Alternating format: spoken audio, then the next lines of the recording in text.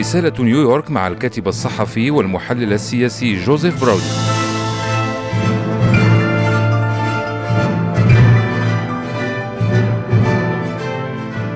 مستمعي الكرام، تحية من نيويورك. في عشية الهجوم الذي تم شنه الأسبوع الماضي على المجلة الفرنسية شارلي إبدو، قد اجتمعت مجموعة من المسلمين الأمريكيين عبر التويتر لإنشاء هاشتاغ ساخر بعنوان اعتذارات المسلمين، وفيه غرد المسلمون باعتذارات عن الاختناقات المرورية والعواصف المطيرة وأحداث أخرى ليسوا بالطبع مسؤولين عنها، فكانت وسيلة عبروا من خلالها عن غضبهم من الضغوط التي كثيرا ما يواجهونها للاعتذار عن هجمات إرهابية لم تكن لديهم صلة مباشرة بها.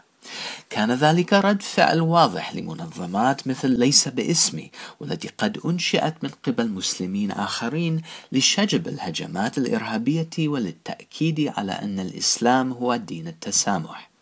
لكن منذ الأحداث الدموية الأخيرة في باريس فقد تغير المزاج العام في الولايات المتحدة، وقد تم انتقاد المجموعة التي وراء الهاشتاغ بحدة، وذلك لعدم أخذ ظاهرة الإرهاب الجهادي بجدية.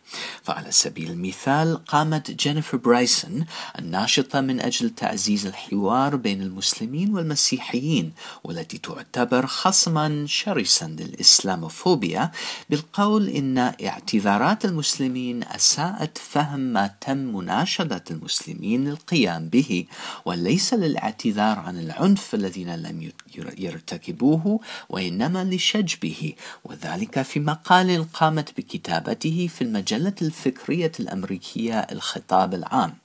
واستطردت قائلة أنه على الرغم من أن مثل هذه الأعمال الإرهابية يجب إدانتها من قبل الجميع، فإن الإدانة من قبل المسلمين ذات ثقل أكبر، لأنها تأتي من العقيدة الإسلامية وليست من خارجها.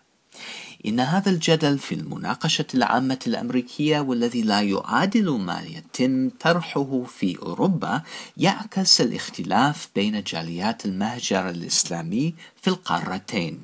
إن الأمريكيين المسلمين إلى حد كبير هم أكثر ثراء من إخوانهم في أوروبا، ويشعرون بانعزالية أكثر عن الشباب الساخط والمضطرب الذين غالبا ما ينضمون إلى الأعمال الإرهابية في الغرب، كما أنها جالية مسيسة للغاية، وتمثلها منظمات إسلامية في واشنطن تدعم حركة الإخوان المسلمين الدولية، وحتى الآن لم يكن هناك رد فعل عنيف ضد الإسلام السياسي في الولايات المتحدة بالحجم الذي نراه الآن في فرنسا والمملكة المتحدة على سبيل المثال. ويبقى الانتظار حتى تتم معرفة ما إذا كان هجوم شارلي هبدو سوف يغير الديناميات الداخلية للشتات المسلمين في الولايات المتحدة أو حتى أوروبا في تلك المسألة. ولكن كما أشارت السيدة برايسون في مقالها، فإن الحوار داخل دين معين هو أحيانا مهم إن لم يكن أكثر أهمية من الحوار بين الأديان. إلى الأسبوع القادم، جوزيف براودي من نيويورك.